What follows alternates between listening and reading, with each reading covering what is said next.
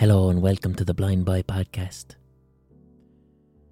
You know, we haven't kicked off an episode with a poem in quite some time. And I was recently sent a poem that I'd like to read out for you. The poem was sent to me in December by singer-songwriter Rod Stewart. And if you have any children listening to this podcast, I suggest you put them outside the room or put your hands over their ears, because it's a very adult poem and it's also quite frightening. So the poem is called "The Ghost of Prince Philip is Getting Titwanks on Jupiter" by Rod Stewart. Look up. The ghost of Prince Philip is getting titwanks on Jupiter. The shadow of Europa glints against his pupils. His heels sink in a soup of hydrogen and helium. His cum weighs 1,000 tons. His celestial Mickey rests on a 10-foot chest. These are not human tits. They are giant lumps of swirling gas in the shape of tits. He is shouting at the tits, but there is no air to carry his howls. Look up. Oh, the ghost of Prince Philip is getting titwanks on Jupiter. And if you watch him on your pervert's telescope, you will have 35 minutes to prepare, because that's how long it takes for light to reach Earth from Jupiter. Thank you, Rod Stewart, for that poem. Rest in peace, Prince Philip of England. So, before we continue, just a little bit of housekeeping. I have some live podcasts that I need to promote immediately, because there was a lockdown and then there wasn't a lockdown all of a sudden. So these gigs that I didn't think were going ahead are going ahead. But the problem is, I now have half the amount of time to actually promote them, which is a difficult situation to be in, but fuck it, we'll go for it. So, Dublin, I have 3 Vicar Street gigs, live podcasts. One at the end of March, on the 22nd of March, and then April the 5th and the 12th. So that's 3 Dublin Vicar Street live podcasts. Please come along to them, because they're going to be unbelievable fun. They're going to be great crack, and they're nice midweek gigs as well. So that's a perfect time for a live podcast, because you can go to a gig, have a lovely night, maybe have one drink or no drink at all, and be back home in bed and ready for your day the next morning. So please buy those tickets if you're thinking of coming to those gigs in Dublin. And not just my gigs, any fucking artist, lads, in Ireland who all of a sudden is like, holy shit, this gig that I thought wasn't happening is now happening, please buy tickets. Please consider supporting artists over the next few months, because the old lockdowns were quite tough there on anyone who had a gig to promote. There's Cork as well. I think the Opera House is sold out, is it? There's a Cork Opera House and 2 St. Luke's. So check them out if you're in Cork. That'll be good crack. And I know I said I'm going to be doing less gigs going forward, but I don't want to be leaving out international listeners to this podcast. So I don't know if these are actually on sale yet, but to my listeners in Barcelona and Madrid, I will be doing gigs in Barcelona and Madrid in May. Really looking forward to that. That will be my first gig in Spain and in Catalonia. It will be boiling hot, and I'll be horsing into a lot of white sparkling sangria. So I have a hot take for you this week, a rambling hot take. And also the process of how I made this week's podcast is quite different, because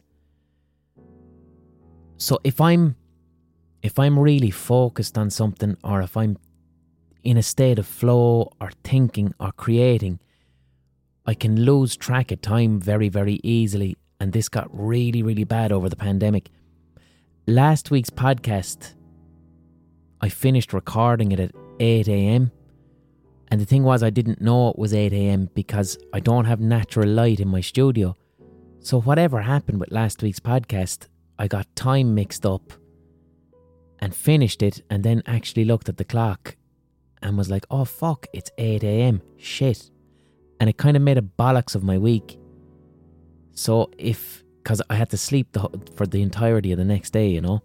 And I know that sounds a bit far-fetched, but literally if I'm really, really focused on something, like even though there's a clock in front of me and there's time on my computer, if I'm really, really focusing on something, I'll see it, but I won't see it. It's there, but it doesn't register in my head as numbers because I'm thinking about something else. It doesn't happen all the time, but it can happen.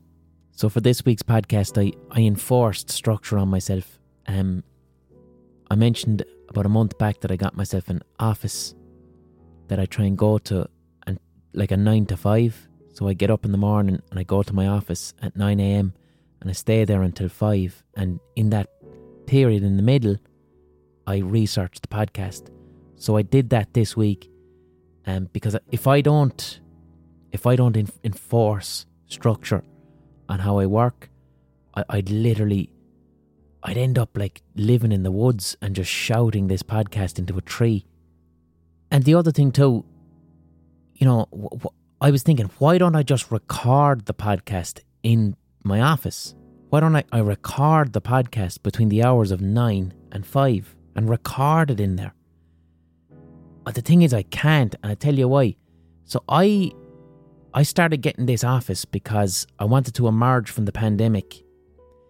I wanted to re-socialise myself, okay? Over the period of the pandemic where I was spending so much time indoors, I was finding social anxiety kind of returning. So I was like, right, I need structure and I need to go somewhere every day where I just see people. And I was thinking too, fuck it, an office. That'll be like school. It'll be all these accountants and loan acquisition managers and all these people with regular, responsible, structured jobs, and this will brush off on me because it's a shared office. There's all these different businesses in this giant building, and I just wanted it to be like adult school. Now, this is not the case. Like in school, like teenagers are insecure and self-conscious, so they behave themselves. School didn't have adult men in their 50s. And this office has shown me that some men in their 50s just say fuck it and go mad. And there's this cunt. And he walks around the corridors barefoot. I think he works in finance. He walks around barefoot, doing Zoom calls on his fucking mobile phone. So I can't record my podcast because there's a man walking barefoot up and down the corridor doing Zoom calls into his phone. And I'm like going, great, I came here for fucking structure and some cunt is barefoot. So I'm now in the position where if I want to record this podcast in the office, I have to confront the Barefoot Accountant. It's like Dungeons and Dragons. But I'm thinking in my head, how do I go to this man? Because he's always on a Zoom call as well. He's always on a Zoom call. So finding the moment when he's not on a Zoom call and then just going to him and saying, can you stop walking up and down the corridor barefoot, shouting into your phone? Because I'm trying to record something in here. And it is like Dungeons and Dragons because I'm spending all my time strategizing how to get past the Barefoot Accountant. I'm not finding out his email and sending a passive-aggressive email. I'm not writing a passive-aggressive note on the wall of the corridor. I'm not ratting him out to reception. I'm just in the door of the place. I'm out of my comfort zone. This is a level 50 Barefoot Accountant and I need to cast an appropriately powerful spell. So I'm just going to go to him and I'm going to say nicely, here buddy, I'm recording things in there. I'll lie, I'll say that I work in the radio or something and that I record adverts. I'm going to say, buddy, I'm recording adverts inside there, right? And I've got a microphone on and I'm picking up all of your conversations that you're having with clients, and I'm accidentally recording them, and you're violating your client's GDPR rights because the data of your phone call, I'm picking it up. So I have to cast the GDPR spell in order to pass the Barefoot Accountant, and I reckon that's going to work. But it might not, because a man in his 50s working in finance who's been driven to the point that he's rambling up and down a corridor barefoot, I don't think that's a man who's too concerned about other people's boundaries. And it's not like a hippie type of barefoot. where he finds a type of spiritual freedom in being barefoot. You know, you'd be thinking, all right, here's this fella just doing his job, and then in the evenings he goes home, listens to a bit of Pink Floyd, has a craft beer. It's not that. Because if it was that, it'd be grand. That sounds like an agreeable person. We'd probably end up talking about music. This is new. This is different. I fucking hate shoes and socks. And I need the feeling of fire retardant carpet on the soles of my feet in order to just do my job. It's that type of energy. And I don't know how to fuck with that. And apologies if it's your father. But like, do you know what? If that is someone's father, he's wearing shoes at home. He's wearing his shoes at home. This is a different thing. I've never seen this before. This is a little thing he has going on in the office. So that's been kind of fucking with the podcast a bit, to be honest, because I can't stop. I can't see into his office, you see. So he does go back into the office. And I was thinking, do you remember when you were a kid, right? Again, this is before the internet. When you were a child, sometimes you'd rub your feet really hard against the carpet in order to build up static. And then you'd do that and put a balloon against your head, and then your hair would stick up. And I was thinking, maybe that's what he's doing.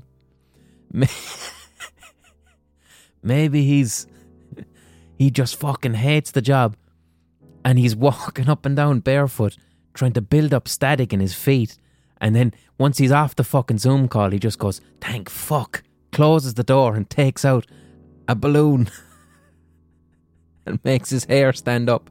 And that's his thing. That's his treat. Maybe he used to smoke cigarettes. Maybe he used to take cigarette breaks, and then he's like, fuck it, man, I gotta quit these cigarettes.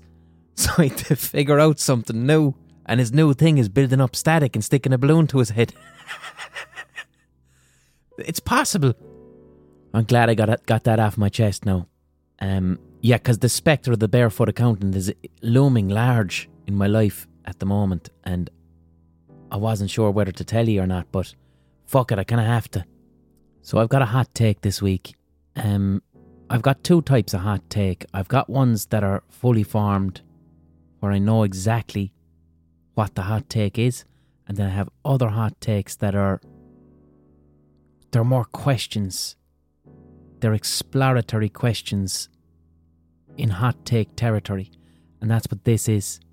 So what I can tell you about this hot take, what I do know, is that it's going to begin in the now, and it will end 10,000 years in the future.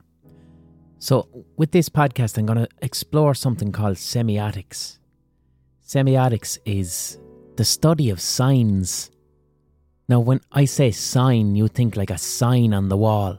But a sign is any unit of information that communicates meaning via language. And again, the word language just doesn't just mean speaking words. Language is any system of signs that communicate meaning. Like that Barefoot Accountant. I spent a long time there wondering about his bare feet. His bare feet are a sign. Are his bare feet just for him because he likes being barefoot in the corridor? Or are his bare feet a sign? Is he trying to communicate something to someone else? Such as, stay away, I'm the Barefoot Accountant. I don't know. Are his bare feet language? Is it intrapersonal language, which is just for him, or interpersonal language, which is for other people? Is he trying to communicate with me using his bare feet? Because it could mean stay away. Sign language is a system of signs. It's still language. It's still communication. It's incredibly complex. But there's no words, but it's still a language. And then something more obvious. Road signs. Road signs might not have words on them, but we understand what they mean. And that's a system of language. It's a piece of information that communicates meaning. Fashion is a system of signs. If you choose to wear a certain pair of pants today, you're not just wearing that pants for you, but you're wearing that pair of pants to operate within society. What do your pants communicate to other people in a culture? What does it mean? and what do other people extract from your trousers. So that's what a sign is. It's a unit of information that communicates meaning within a system of language, and semiotics is the study of that. Now I'll get onto that a bit more in a minute. I studied semiotics in college, the first time I went to college when I was a young fella. Because when I was in my early 20s and I went to college first for my degree, I went to art college, but what I actually studied was graphic design. Now, I am not a graphic designer, and I don't really enjoy graphic design or even appreciate graphic design, to be honest. It just doesn't do anything for me. And I ended up studying graphic design because I suppose it was my parents. There was this old school attitude that if you went to art college, the only thing you could do and actually get a job out of was graphic design. So my parents who are old school, pushed me towards that. And I didn't really give a shit because I'd failed my Leaving Cert and I was just happy to actually be in college. I couldn't believe I was in college. I'm actually really glad I studied graphic design, even though I didn't like graphic design, because the process of studying graphic design was really, really helpful for me. So I never gave a fuck about what magazines look like. I didn't care about typefaces. I didn't care about posters, web design. I didn't give a shit about all this. But what I did adore about doing graphic design in college was it's really structured. So the thing with graphic design is you go in there and they're like, okay, you're all creative, artistic people. Here's a way to take your creativity and structure it. Like, we learned how to design our own briefs, and we weren't making art, we were doing projects. And we weren't making a piece of art, we were solving a problem and creating a solution. And graphic design showed me how to take my creative thoughts and to stick to deadlines and how to farm out creativity. And most importantly, like I said, how to design my own briefs. And that means, like, okay, I'm doing a project. How do I set out the goals of the project? What are the aims of the project? What will the final piece look like? What are the deadlines for this project? And this was really, really helpful for me because I had quite a scattered brain. And all that stuff that I learned in graphic design, that 100% I still use every bit of that today. That's my entire... If I hadn't studied graphic design, I don't think I'd have been able to work in like television or even make this podcast, because graphic design showed me how to farm out my creativity and how to structure it so that I had a final piece and that I understood that I was making something for an audience. Whereas when you study art, fine art, that's more introspective. You're not working to deadlines. You don't know what the final piece is. It's very, very, very open. And some people are suited to that. But me, when I was like 20, I wouldn't have been suited to that. I needed structure and self-imposed structure. And graphic design gave me that, even though I really disliked graphic design. And my tutors used to say it to me. My tutors used to say, you're a fine artist. Like, that's what you are. You're an artist. You want to make art. You think like an artist, but for some reason you're in graphic design. But they were really sound about it. Instead of chastising me for it, which is what would have happened in school, they were like, you're a fine artist. How can we help you to express your fine art talents in a way that works within graphic design? And that gave me a huge amount of confidence, and it showed me that creativity can be fucking anything. If you have any type of artistic imagination, if you just structure it and plan it and have a system in place, you can turn your creativity into anything you want. So by the time I was in third year of college, I was like making the first Rubber Bandits tunes, learning how to make videos for YouTube and getting little offers for scripts and stuff for TV. And the structure of my graphic design education gave me that confidence and gave me that ability. But something I studied in graphic design was called semiotics. So graphic design is also known as visual communication. In the absence of words, how do you use colours and shapes and typefaces to make a person feel a certain thing or to communicate an idea to someone without using words? How do you do this? That's why graphics is called visual communication.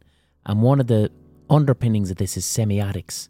And the two main semioticians that I admire would be a fella called Ferdinand de Saussure and an essayist and semiotician called Roland Barthes. And the hot takes that I do are, they're very informed by the work of Roland Barthes. Check out his essay collection, Mythologies, which he released in the 50s. And Roland Barthes' method of using semiotics, I'd use it in, like I have a podcast called Chicken Fillet Rolls from about 6 months ago, where I looked at the chicken fillet roll not as a foodstuff, but as a piece of language. What does the chicken fillet roll mean about being Irish right now? What does eating or saying you eat a chicken fillet roll communicate to other people within Ireland? What is the structure of the language that chicken fillet rolls operate within? What do chicken fillet rolls say about our economy, our history, our cultural identity? And that process of arriving at those conclusions, I'm using Roland Barthes type semiotics to arrive at some of them. And a bit of fucking post-colonialism, bit of post-structuralism, all these different things. But mainly, my heart is in Roland Barthes. And when I was in school, like in secondary school, I used to get chastised for that type of talk. They used to call that overthinking. And then when I found semiotics, I was like, this isn't overthinking at all. This is a way to reverse engineer culture. And reverse engineer basically means if someone handed you a bicycle and you didn't know what a bicycle was, then you'd take it apart to figure out what it is and how it works. And semiotics allows you to do that with ideas. Like Barthes has a very famous essay from the 60s called The Death of the Author. And it's one of the defining texts of postmodernism.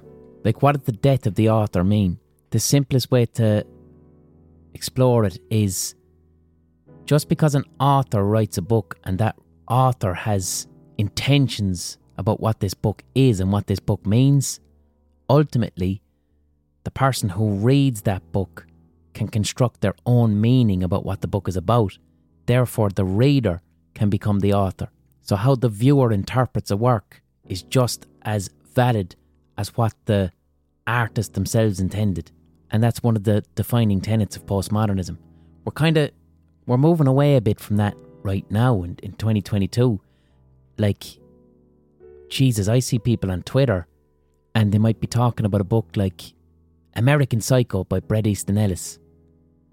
And that's a book about a psychopath.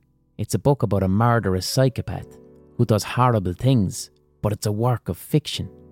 It's a fictional character.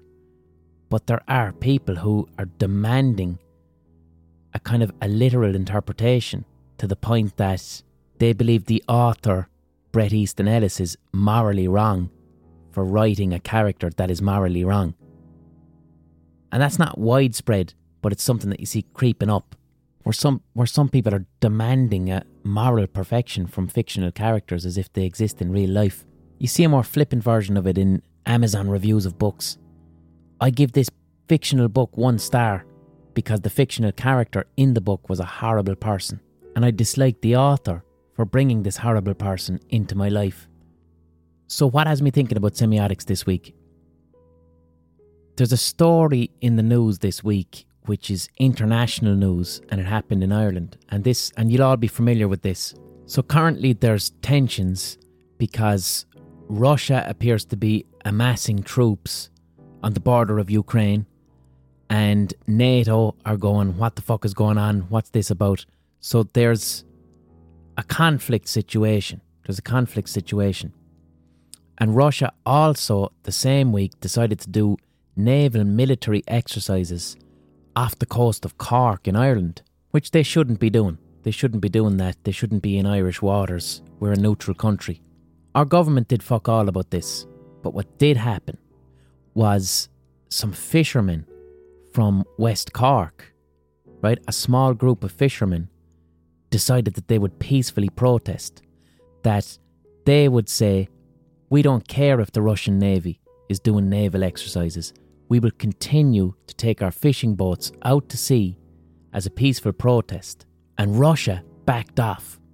The big mighty Russia said, out of respect for the Irish fishermen, we will move our military exercises out of Irish waters. So Russia was moved by a couple of fishermen from West Cork. And the media ate this up. The international media in particular, America. This became global news because as a narrative, it is the perfect David and Goliath story. It is perfect. And me personally, I have the utmost respect for those fishermen. I think they're fucking legends.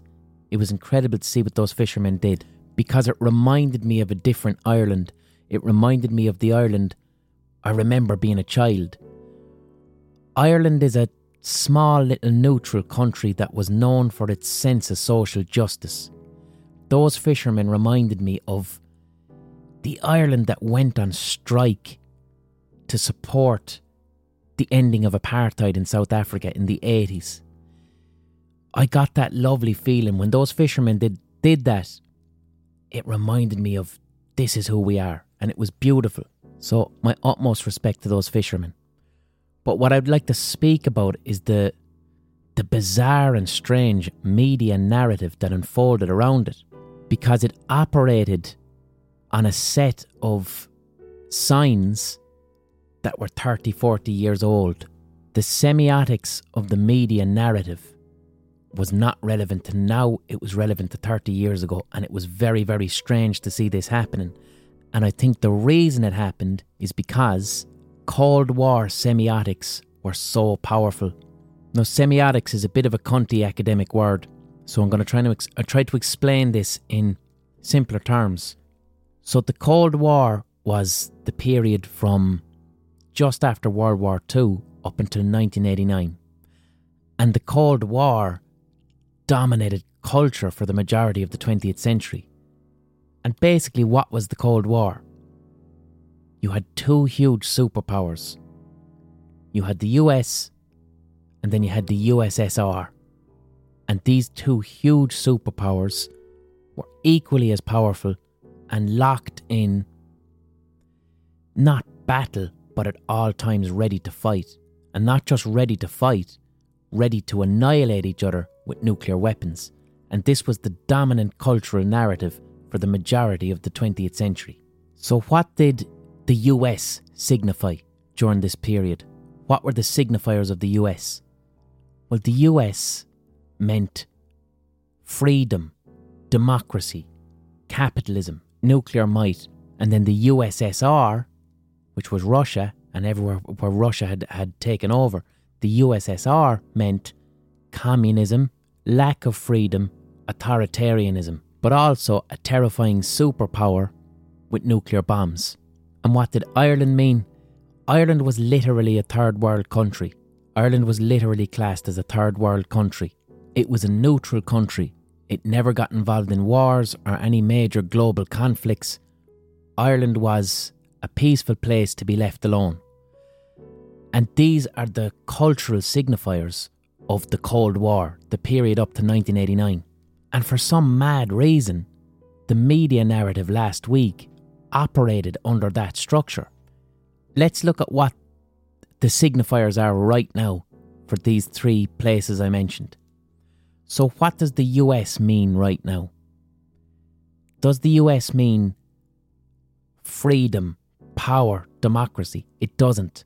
Right now, the US looks like a failing state that's creeping towards fascism with huge amounts of human rights abuses, racism, poverty, the crumbling of democracy, and it's losing its place in the world to China, but it won't admit it.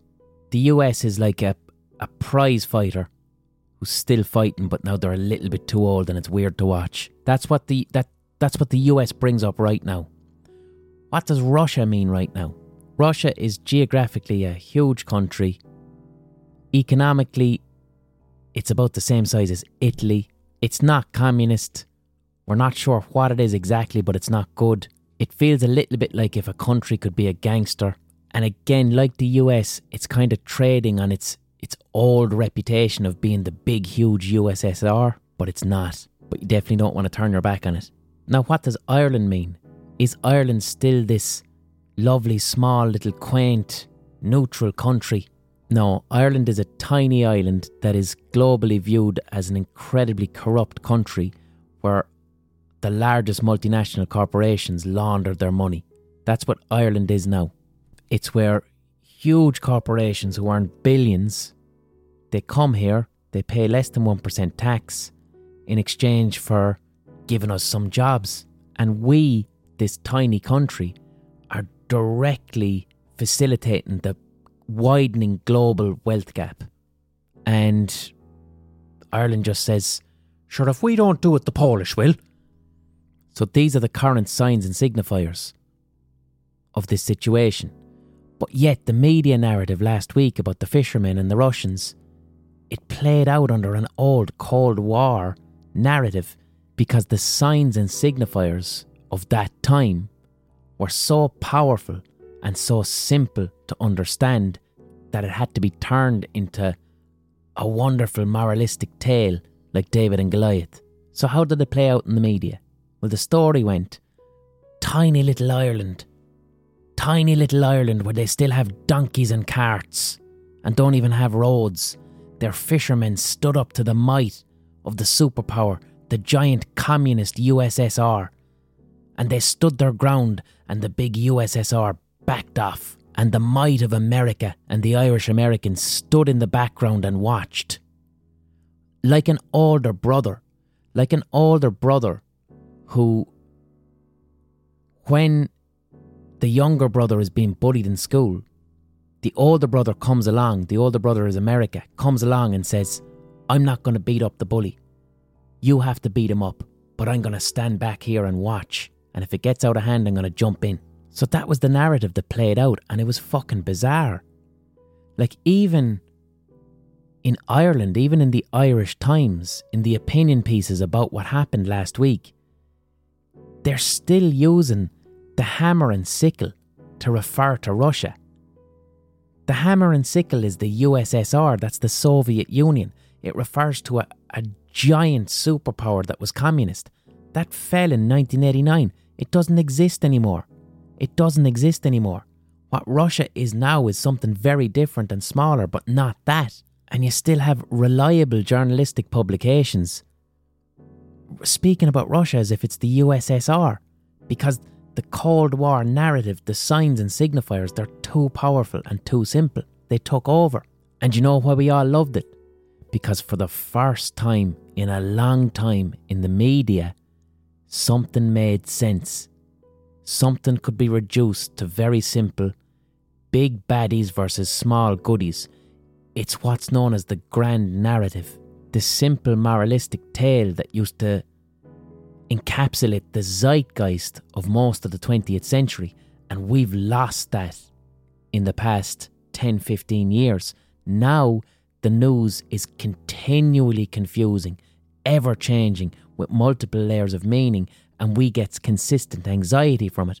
And that fishermen versus Russia story made us feel, good versus bad. I miss good versus bad. I understand this. This is way better than not knowing who's good or who's bad. It made us pine for the simplicity of nuclear war. Like, war back then meant Russia has a load of nukes and so does America, and if they fight, kaboom! It's terrifying, but we understand it. Not now with asymmetrical warfare, where if Russia do invade Ukraine, it's not going to look like a big giant war. It's going to be troops in Ukraine. I don't know who they are. I don't know who's backing them. And then other troops going, I don't know who's backing them. Are they NATO? I don't know who the fuck these people are. They're not armies. I don't see any countries at war, but there's a war, like what's happening in Yemen at the moment, which is effectively a war between Saudi Arabia and Iran. But Saudi Arabia and Iran aren't at war. It's just these groups, and no one knows where the weapons are coming from or who's backing them. The fishermen gave us the old reliable comfort of nuclear destruction.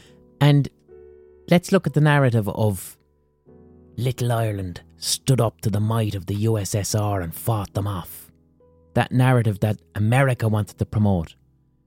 Like, is that actually what happened? Is that actually what it's done? No, what it did, and I mean this has no disrespect to those fishermen. What those fishermen did was fantastic and fair play to them. I'm speaking about on the wider context and inaction from Ireland, the government. When Russia agreed to withdraw its navy from Irish waters because a group of fishermen protested, that actually made Russia look good in the eyes of the world, because what it did is it made Russia look chivalrous. What would have actually happened if Russia instead said, fuck you Ireland, we're going to do what we want in your neutral waters, we're going to do what we like?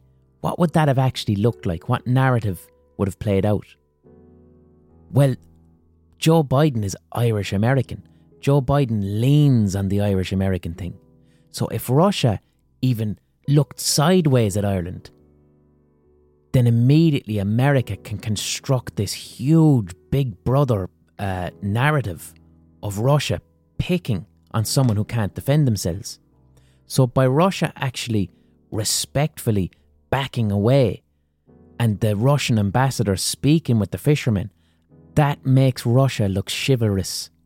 It doesn't make them look sneaky anymore. It makes them look like they're fair fighters. It makes them look like they would not pick on someone who's smaller than them. It's a type of masculinity.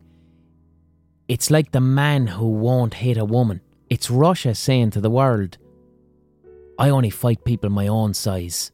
And then the world kind of went, fair play to Russia, have a bit of respect for them. I respect Russia for listening to those fishermen now. I thought that Russia was like these snaky gangster fucks who'd glass you outside a bar. But no, I quite respect them now. You know, they seem pretty tough. They're not going to pick on someone who's smaller than them. It made Ireland look cowardly. Like as in, not those fishermen. Those fishermen are legends. Fair play to them. It made the Irish government look cowardly. Because a group of fishermen could accomplish what the Irish government couldn't. What the Irish government was barely even willing to address. Now, what could the Irish government have actually done? Because there was a bunch of people on fucking social media during the week saying, send out the Irish Navy. But I think we've only one ship. Literally, I think we only have like one ship. So sending out the Irish Navy would have been ridiculous. But what's an actual thing that the Irish government could have done? Well, here's a newspaper report. This is an investigation that was done by the journalist Aoife Moore. So, more than 118 billion was funneled from Ireland to Russia between 2005 and 2017, a new research paper from Trinity College has revealed. So over the course of 15 years, Russian oligarchs and state-backed companies, right, that had been subject to sanctions because of criminal activity, they managed to launder and funnel 115 billion euro using Dublin and the Irish Financial Services Centre. So the economic power of Russia is actually using Dublin to launder money. Maybe do something about that, Ireland, because stopping that's actual real power. But no, instead, what Ireland actually is, as I mentioned, Ireland is where people launder and wash cash. So 115 billion of Russian money, that's a lot of money, was laundered and cleaned through Ireland. So it turns out Ireland actually does have quite a bit of power as far as Russia is concerned. It's soft power, it's not military power, but 115 billion is a lot of money. And that's not conspiracy. You can look it up. That's from a Trinity College research paper. So the picture I'm trying to paint basically is that the contemporary definitions of the US, Ireland and Russia have changed massively in the 30 years since the Berlin Wall fell. But yet the media narrative over the past week, operated exclusively under Cold War semiotics because that was the more powerful story. David and Goliath is much more interesting than that. Way more interesting. And the Yanks ate it up and they drove that story. And to be honest, I loved it because I'm fatigued. And for 5 days the world made sense and we had goodies and baddies again. So I'm going to do an ocarina pause. And after the ocarina pause, I'm going to come back with some words on nuclear semiotics. Because this fisherman thing got me thinking about semiotics. And then this led me on a little trail into a field known as nuclear semiotics, which is incredibly interesting. And this is where I said we're going to start with now and end in 10,000 years in the future. So this week we're going to have again the perfectly legal herb grinder pause, which I did last week, where I got a grinder that's used to grind herbs that are perfectly legal. And I did this as the little pause for the digitally inserted adverts. I got quite a lot of feedback where people said they enjoyed the sound of the perfectly legal herb grinder, except for my mother, who didn't know what it was and said she couldn't hear it. So here's the perfectly legal herb grinder pause.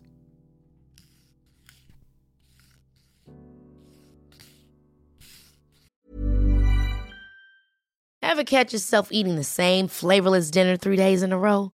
Dreaming of something better? Well, HelloFresh is your guilt-free dream come true, baby. It's me, Keke Palmer.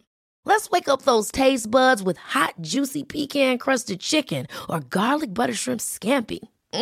Hello Fresh. Stop dreaming of all the delicious possibilities and dig in at HelloFresh.com. Let's get this dinner party started. I'm Sandra, and I'm just the professional your small business was looking for. But you didn't hire me because you didn't use LinkedIn Jobs. LinkedIn has professionals you can't find anywhere else, including those who aren't actively looking for a new job, but might be open to the perfect role, like me. In a given month, over 70% of LinkedIn users don't visit other leading job sites. So if you're not looking on LinkedIn, you'll miss out on great candidates like Sandra. Start hiring professionals like a professional. Post your free job on linkedin.com/people today.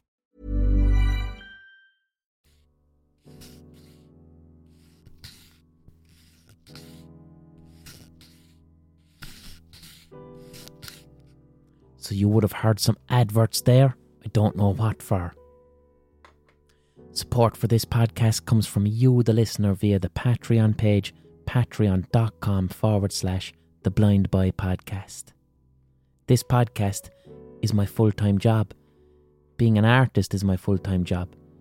This is only possible because of my patrons. If you're enjoying this podcast, if it's bringing you a distraction, a bit of solace, whatever, if you're enjoying it and you're consuming it, just please consider paying me for the work that I'm doing. All I'm looking for is the price of a pint or a cup of coffee once a month. That's it. And for that, you get 4 podcasts a month. I get to put in the amount of work that's necessary in order to create these podcasts and put them out.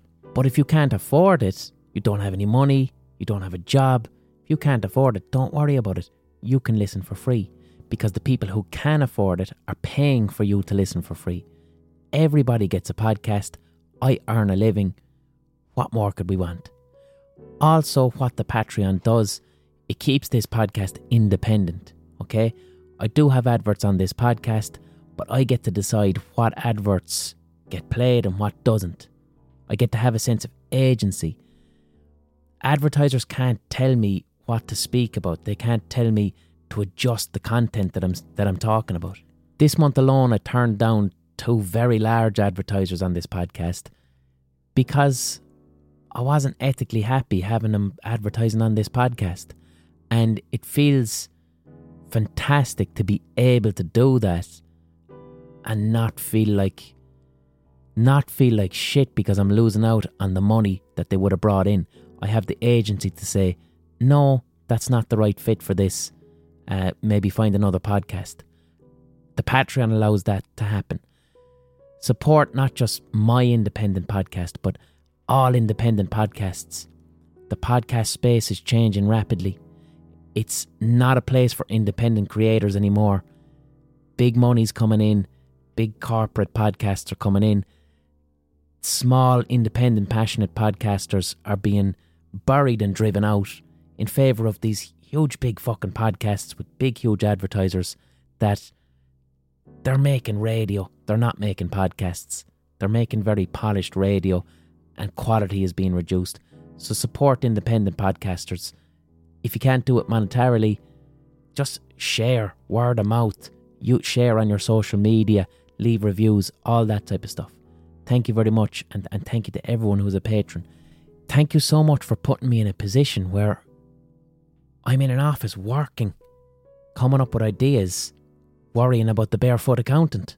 Thank you.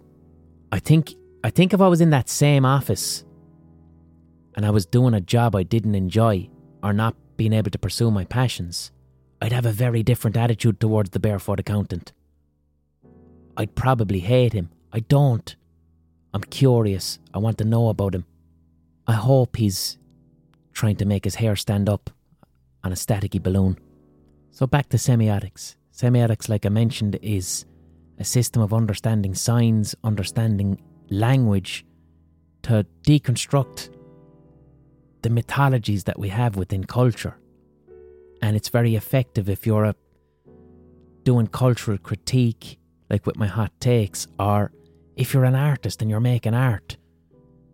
Like how would I use semiotics to create art, to create a piece of work, a creative piece of work? Well, here's an example of how I would have used semiotics to write a short story.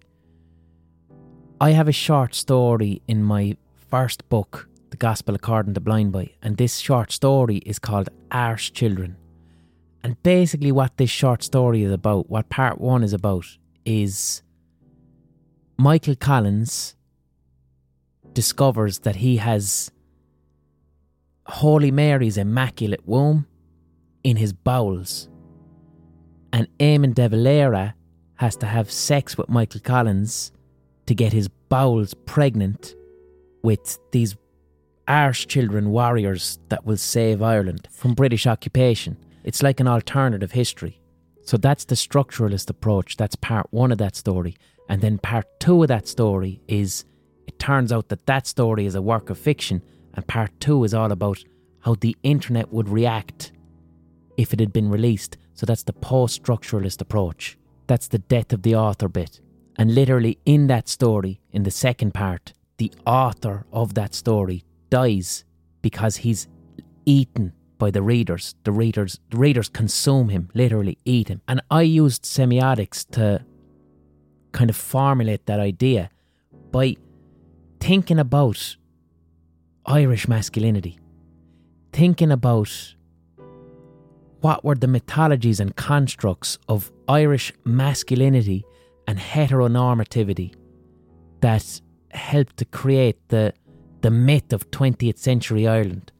What were the dominant signs and signifiers or ideologies that were present that led to things like the Magdalen laundries, the abuse of power of the Catholic Church, the fact that being gay in Ireland was illegal up until 1993.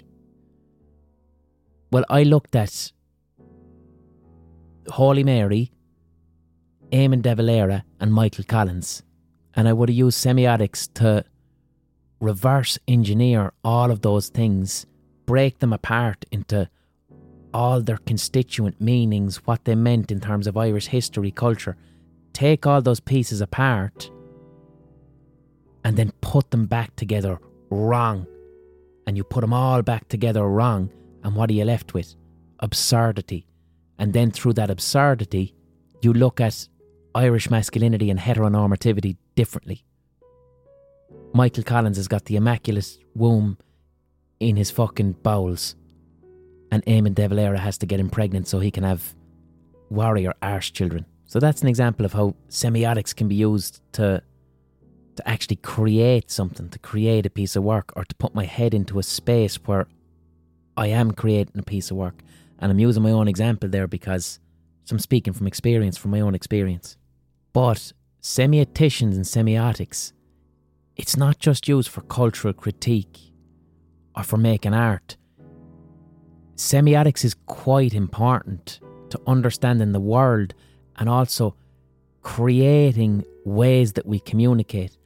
And one way that semiotics has been used is, I think it's the field of nuclear semiotics. I think it's called nuclear semiotics. But basically, when nuclear power became a thing, and I'm not just talking about nuclear weapons, I mean nuclear power plants. When they started to be used in the 20th century to create energy, the thing with nuclear power is that it can create loads of energy, but you're left with nuclear waste. And the problem with nuclear waste is, what do you do with it? And the only real solution we have for nuclear waste is you have to bury it very, very deep in the ground, because nuclear waste is dangerous for hundreds of thousands of years. Nuclear waste is dangerous for a long, long time, and I mean very dangerous. So it's buried deep in the ground.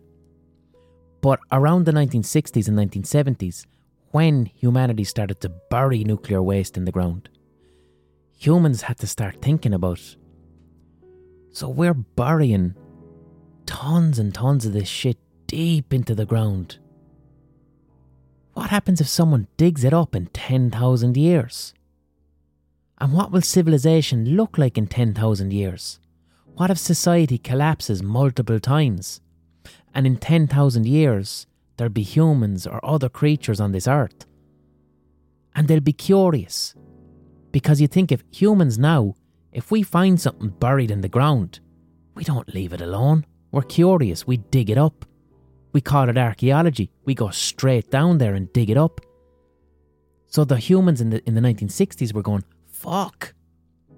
So what we need to do here, we need to make sure that in 10,000 years, if someone finds our nuclear dump and decides to dig it up, we need to find a way to let them know that this is really, really dangerous and they shouldn't do it.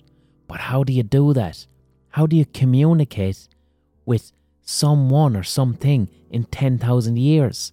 Because right now, we can't understand shit from 10,000 years ago. So who was hired to do this job? Semioticians. Semioticians who studied how humans use signs and language to communicate meaning. And semioticians were given the very, very difficult job of trying to create warning signs for nuclear waste that might be dug up in 10,000 years. And how did they create a system of communication that can effectively tell something in 10,000 years, don't do this, go away? They came up with 3 main solutions. 2 of these solutions kind of make sense.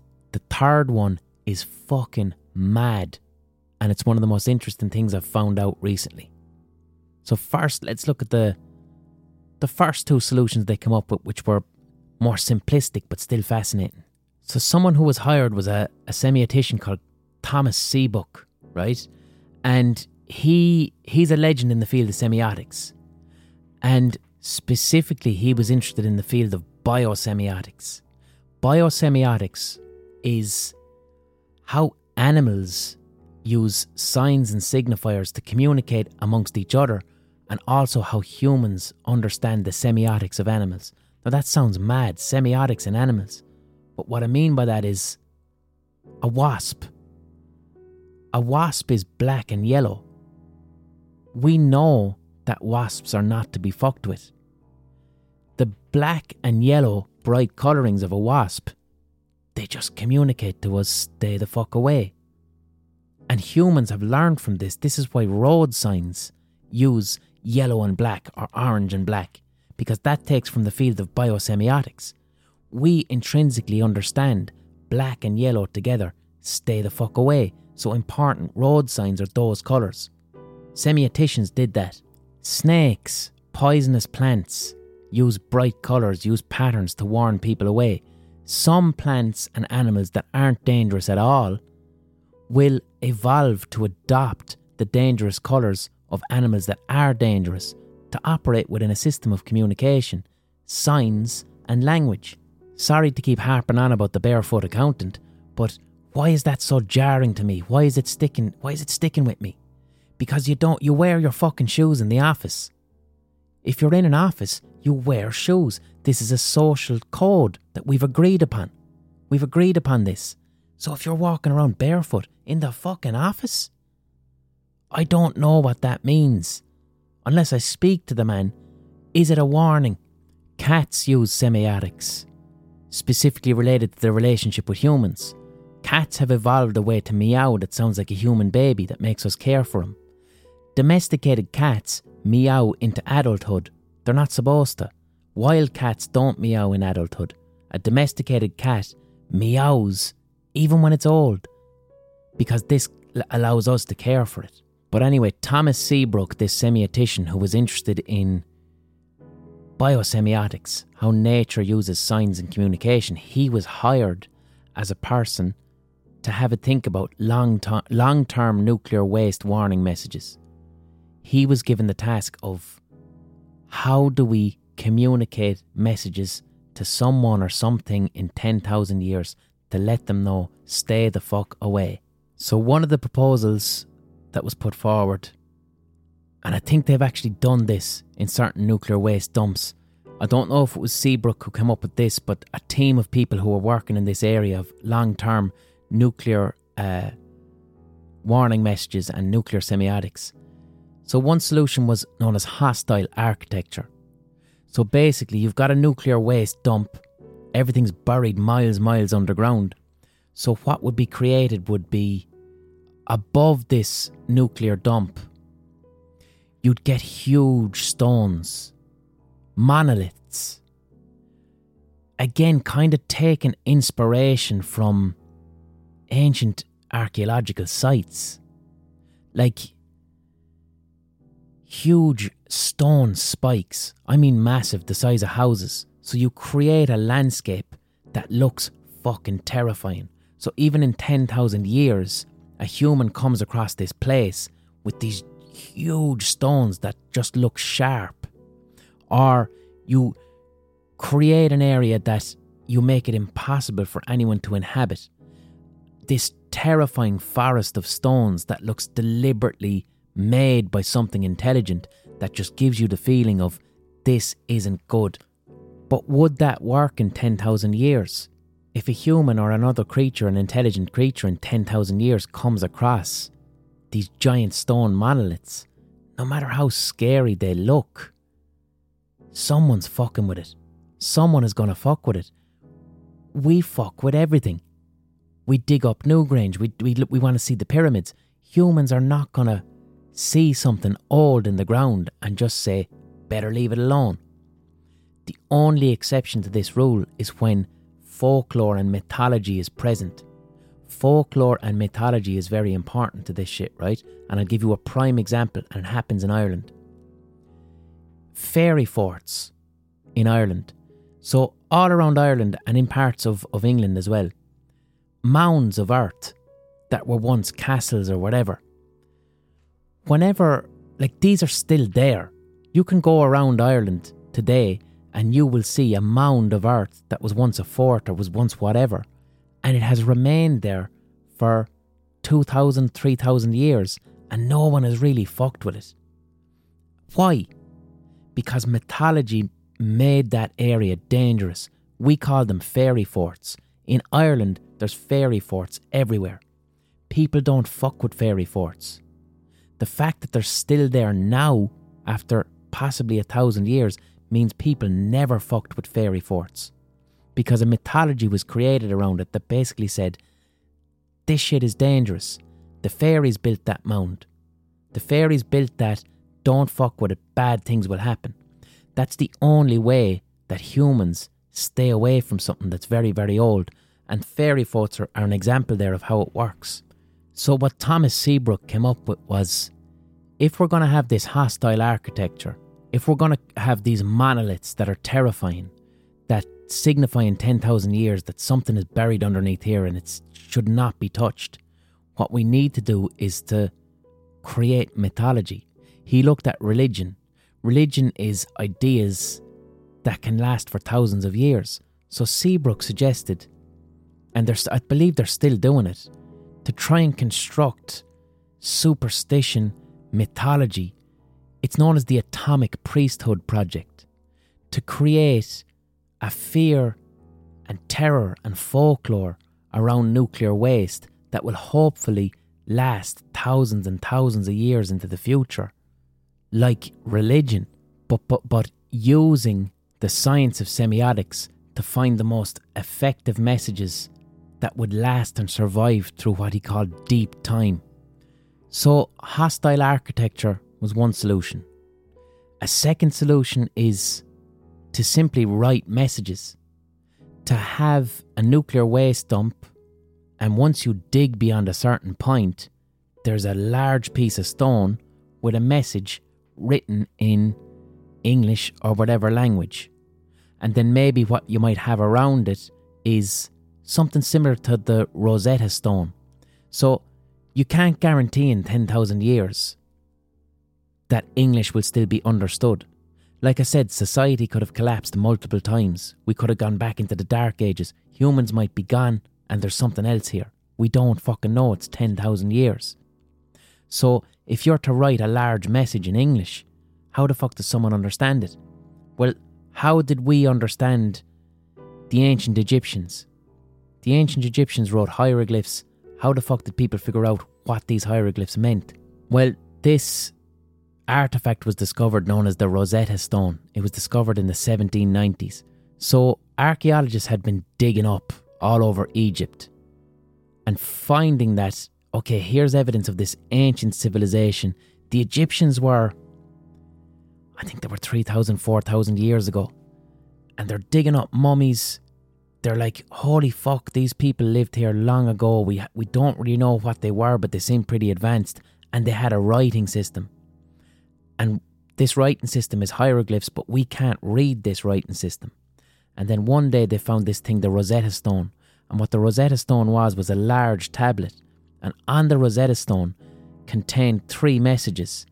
One in ancient Egypt hieroglyphs, one in another language, and one in Greek.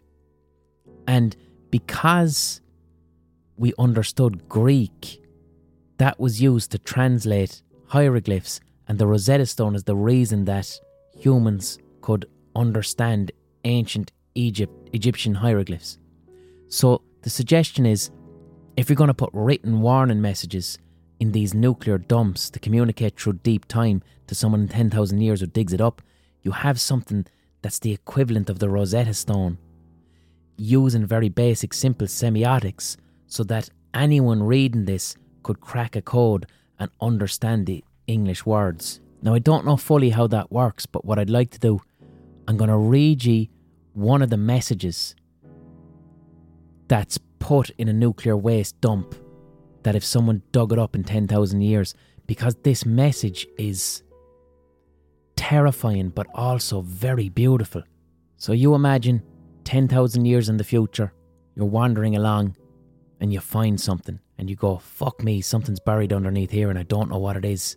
Call everybody, we need to dig, we need to get curious and find out what treasures lie underneath. And then you dig a little bit and you find this message, and the message reads, "This place is a message and part of a system of messages.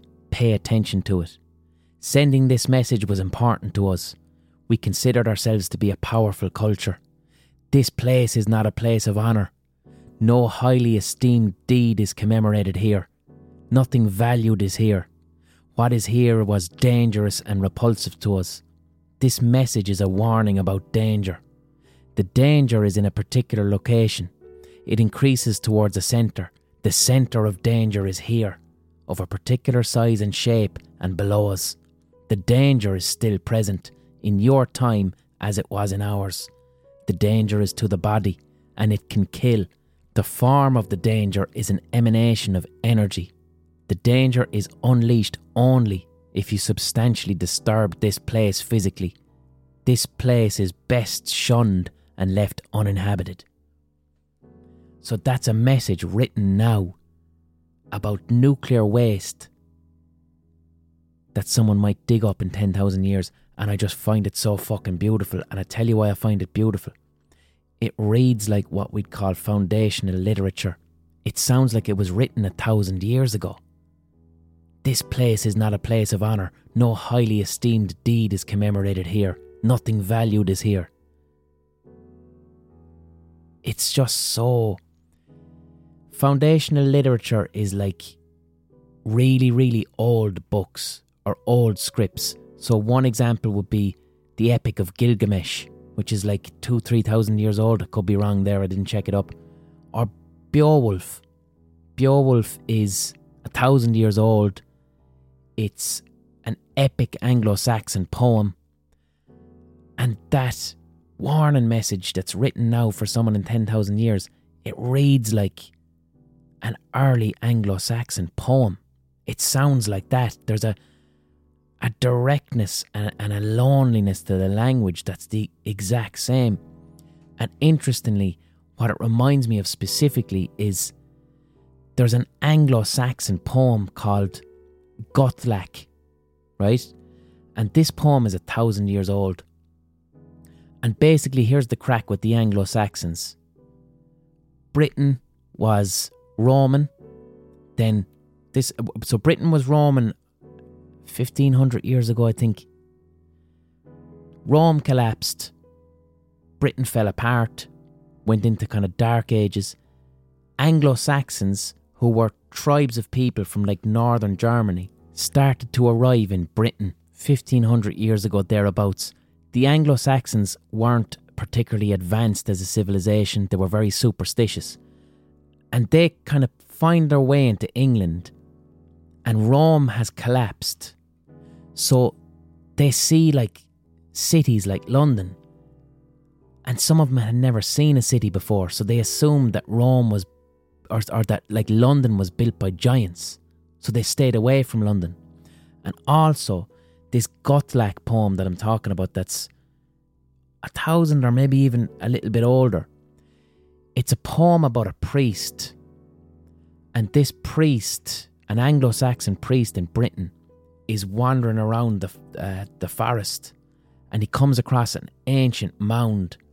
This is what we'd call a fairy fort, a barrow, like an old tomb. But it's basically a mound. And here we have someone 1,000 years ago confronted with an area that was from people maybe 2,000 years before him, and he's just fucking terrified. And he sees this mound, and he believes that this mound is, within it is a dragon guarding gold, and Guthlac is terrified of it.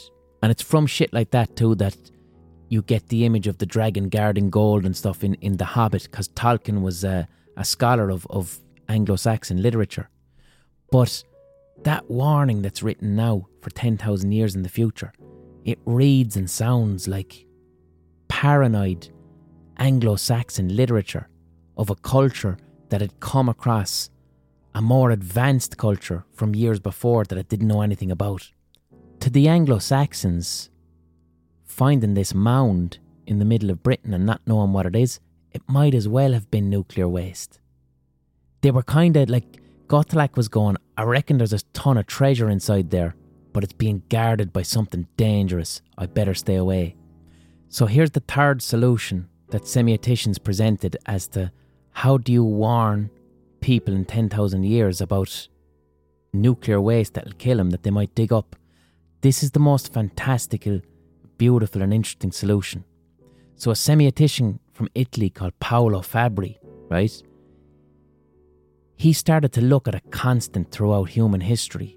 And one constant throughout human history, in particular civilization, was the presence of cats, right? Now here's the thing with cats, and this is what makes cats so special. Cats never really became domesticated. They kind of domesticated themselves. Cats only lived alongside humans and became interested in humans when we started to farm. We've had domesticated dogs for a long time because dogs were wolves and then they became dogs, dogs aren't real. they're invented by humans. We bred wolves to be tame and to work with us to hunt. But when humans stopped hunting, like 15,000 years ago, 10,000 years ago, and humans discovered farming, what happened was then cats started to step into our lives.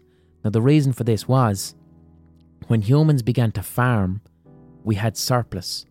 And as soon as we had surplus, like extra grain and shit, we didn't have to move. We settled down. We created towns and villages, and then civilization begun. But when you have surplus grain, then all these other problems happen. So rats would show up and mice would show up, and you could be trying to store your oats or your barley, and all these rats and mice would be eating it. So then cats just start appearing. Cats were these wild little animals that lived in Africa that were like, fuck this, I don't give a shit about these humans. But then all of a sudden the cats started to eat the mice. And then cats became useful to humans because if you have surplus grain, you keep cats around. But then what starts happening is humans started to really adore and worship cats in a weird way. Like if you look at ancient Egypt, cats are present fucking everywhere in the mythology of ancient Egypt. People were buried with cats. Cats today, even in the digital world today, are really, really important. Like if you think of the anxiety of using social media, what we'd refer to as doom scrolling. You're on Twitter, you're on Facebook, bad news, and you keep scrolling. And then in the middle, a little cat shows up. There's these cat accounts. Cats, in their digital form today, exist as a way to relieve online anxiety. If you're getting pissed off with your timeline or the news is bad and you come across a little cat acting the idiot, all of a sudden your anxiety is relieved. You've got this lovely little beautiful cat on your timeline. And you can develop parasocial relationships with cats. I've had to stop doing it. Like I'd be following online cats over the years, but then I had to stop because they kept dying. So I'd like become fixated with an online cat for like 4 years and then he dies and break my heart. So I had to stop forming parasocial relationships with online cats. But cats still, even in the digital age, serve this important purpose for humanity. They started off killing rats and mice, and now online cats relieve our anxiety of using the internet. So what this Italian cunt Paolo Fabri figured out was cats are really important to human civilization, and they don't appear that, I don't think they're going to go away. If ever human civilization exists, cats are going to be present.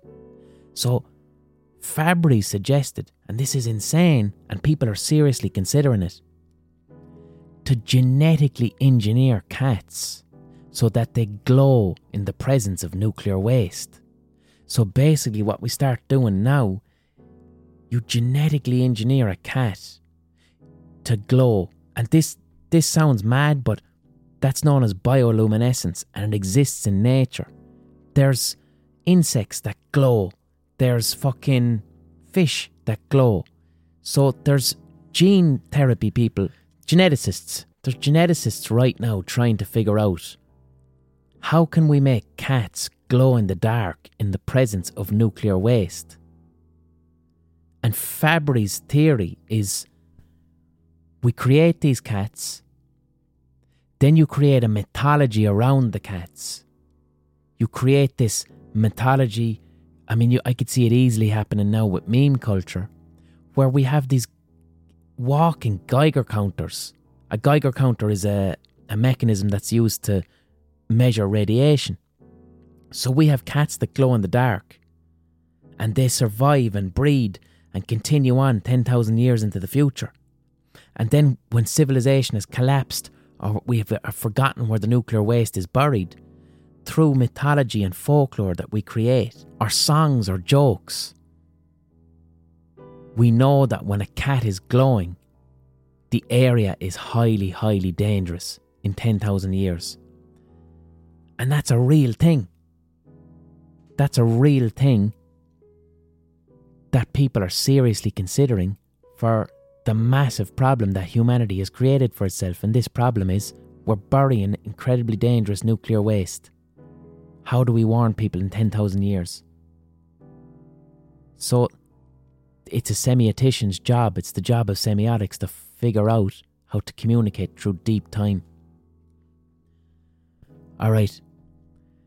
I don't know what I call that episode a hot take. That episode was fucking mad. That was the maddest episode I've done in a long time. That's one of those episodes that it makes me sound a bit like I'm having a nervous breakdown, because there was so many different areas covered. But I suppose what I'm trying to do there is lay out my thought process. I went from the semiotics of the fishermen in Russia to thinking about semiotics, to thinking about nuclear war, to thinking about nuclear semiotics. And I don't know if everything tied in there. The Barefoot Accountant threw it off, lads. The spectre of the Barefoot Accountant is there at all times. Like, what the fuck is he doing? Alright, that's all for this week. I hope you enjoyed that. 74 minutes, fuck me. I'm going to sign off now, but I'll be coming back after a short break with a song from my Twitch stream, which is a new thing I do. So, I'm going to play a little song that I wrote on Twitch after this break. If you're not interested in that, you can turn off the podcast now. If you are interested in that, in hearing a bit of music, you can stick around. God bless.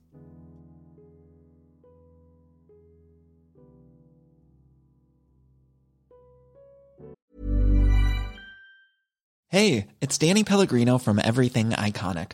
Ready to upgrade your style game without blowing your budget? Check out Quince. They've got all the good stuff, shirts and polos, activewear, and fine leather goods, all at 50 to 80% less than other high-end brands. And the best part? They're all about safe, ethical, and responsible manufacturing. Get that luxury vibe without the luxury price tag. Hit up quince.com/upgrade for free shipping and 365-day returns on your next order. That's quince.com/upgrade.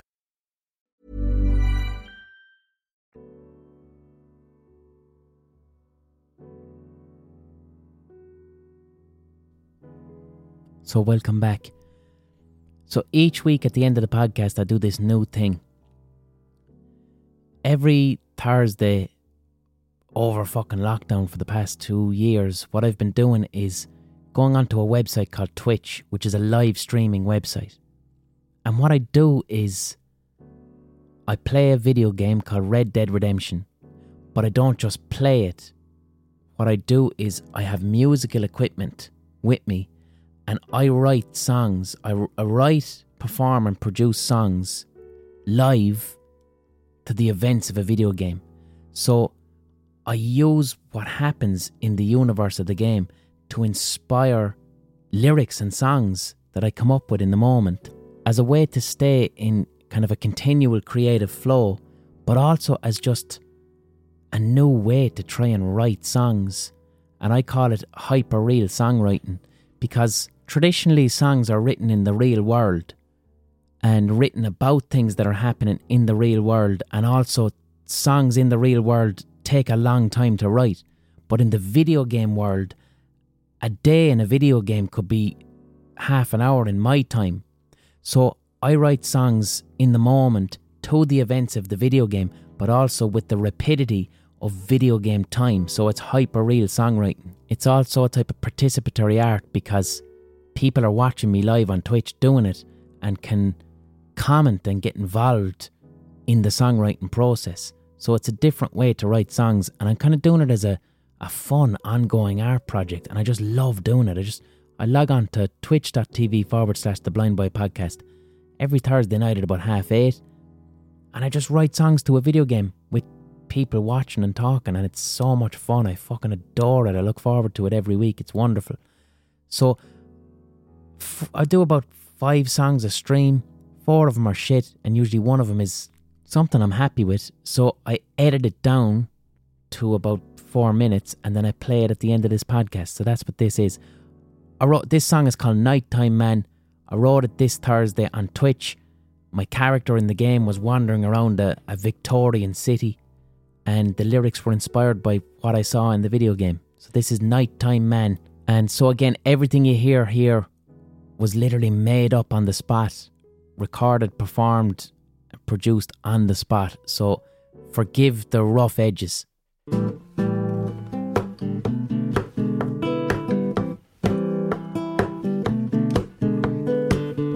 in the shop and I'm buying some clothes. I'm in the shop and I am buying some clothes. There's a man behind the counter and he's selling me a lot of boots. I went outside the door of the shop. I went outside his door. And I saw a man with a newspaper on the floor. Because it's nighttime, nighttime man. I'm a nighttime man. Because it's nighttime, nighttime man. I'm a nighttime man. Because it's I'm a nighttime man. Going where the red lights are. Oh, boys, I'm a nighttime man. Going where the red lights are. I tell you, boys, oh, boys, I'm a nighttime man. Walk around the road looking for a flan. Oh, boys, I'm a nighttime man. Standing in the road and looking at them lights because it's nighttime. Nighttime man, I'm a nighttime man. Nighttime man, because it's nighttime. Nighttime man, I'm a nighttime man, because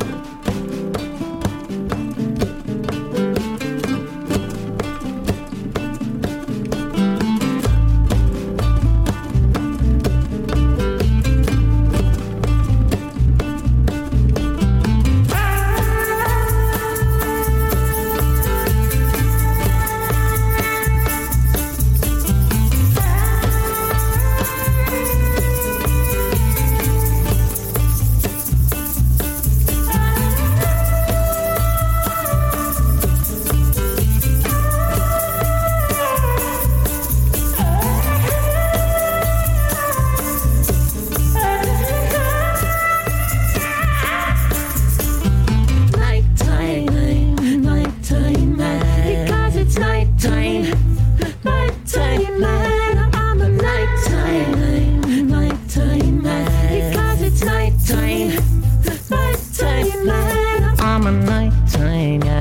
nighttime man, but I walk around even when it is the morning. I'm a nighttime man, but I walk around the place when it is the morning.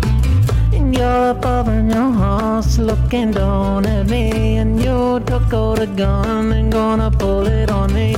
You're up on your horse looking down on me, and you pull out a gun and took it out on me. And there's a tram on the road and I am walking past, and there's a guard up above and I'm walking past him. And there's a horse in the coach and a corner over there, and there's a tram on the road. And oh, gonna stare at the graveyard. We are staring at the graveyard outside this church. I wanna steal at the graveyard. We are staring at the graveyard outside this church because of nighttime man. Because it's nighttime man. I'm a nighttime man. Because it's nighttime man. And it is raining and I'm down the alleyway because I'm nighttime man. Looking down the alleyways for loads of rain.